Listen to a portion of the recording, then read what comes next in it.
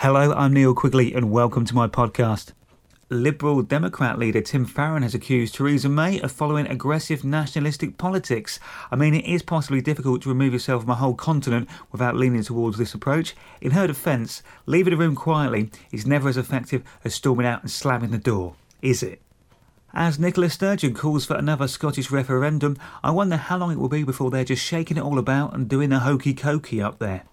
The government this week has banned laptops on certain planes. I've got visions of hundreds of parents having nightmares about not being able to show Peppa Pig to the under fours.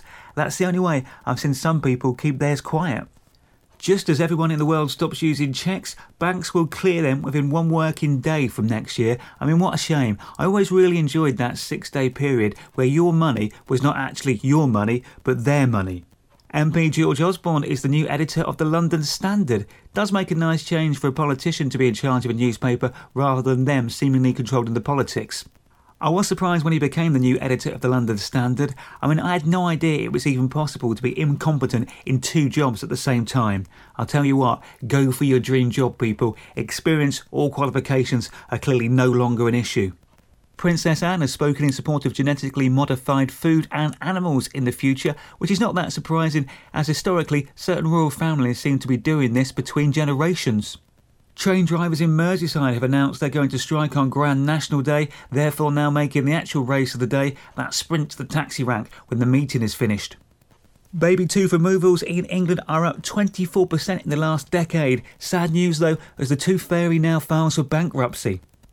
Ireland beat England in the rugby, denying them a second straight Grand Slam and breaking their impressive unbeaten run. England still won the Six Nations, but with it being St Patrick's weekend, trust them to rain on our parade while we all support and enjoy theirs. The Arsenal manager this week said about his future, "I know what I'll do, you will know soon." I'm just wondering if he's auditioning for the part of the Joker in the next Batman films. I'll tell you what, if Andy Murray doesn't get fit and return to winning ways soon, he'll be downgraded again from British back to Scottish.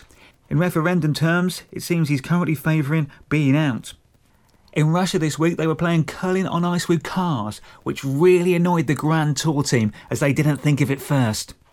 Bristol has been named the best place to live in Great Britain, apparently because it's handily placed for seaside and scenery, but I reckon it's just because everyone there is constantly drunk on cider. An Englishman this week broke the Guinness World Record for the biggest collection of Superman memorabilia. The most impressive and surprising thing about this is that he's 30 years old and married with 2 daughters. His wife must have the patience of a saint, either that or she just doesn't recognise him when he puts his glasses on. Norway is apparently the happiest place on earth, which, thinking back, the Vikings were hell-bent on conquering and viciously attacking the whole of the known world. I'm not totally convinced by this, you know. Surely if it was any Scandinavian country, I'd have thought it would have been Iceland after their exploits in the Football European Championships and their frozen party food. Weirdly this week, inflation and the price of fruit have gone up in Britain, although many have claimed experts are just comparing apples with oranges. Apple are launching a brand new red iPhone. That'll look quite stunning. I hope it's a bit like the Bat phone, and when it rings it just projects a massive Apple logo in the sky right above you. Sad news this week as the rock and roll legend Chuck Berry dies at 90, not miles per hour while riding along in his automobile, but at that age peacefully at home. Also, Colin Dexter, the creator of Inspector Morse, has sadly ... dashed this week. George Clooney went to an old people's home to give an 87-year-old fan a birthday surprise. Either that or he was really getting fed up with being tricked over coffee in those fancy hotels and just wanted somewhere to get a quiet cuppa. Scientists are warning that mixing energy drinks and alcohol is bad for you. I could have told them this 20 years ago after my first Red Bull and vodka and saved them thousands of pounds in research. Our lives nowadays are full of difficult decisions, like do you book a 2-week holiday in Spain all-inclusive or just fill the car up with petrol for another week? I do love holidays abroad though. Whatever time you are flying, you always treat yourself to a fry-up and a couple of pints at the airport, just like the pilots. And have you found that going through airport security is becoming more and more like performing as a stripper? You now have to remove your belt and your shoes as you go through that detector bit. All that's missing is some Velcro trousers, a bit of music and some baby oil, and that show would be complete. Have you ever been to Greece? As a welcome greeting, they give you a shot of ouzo. I mean, that is some stuff, isn't it? I spilt mine once and burnt a hole in the floor. In Spain, it is sangria, which is basically a terrible wine disguised with pieces of fruit in it.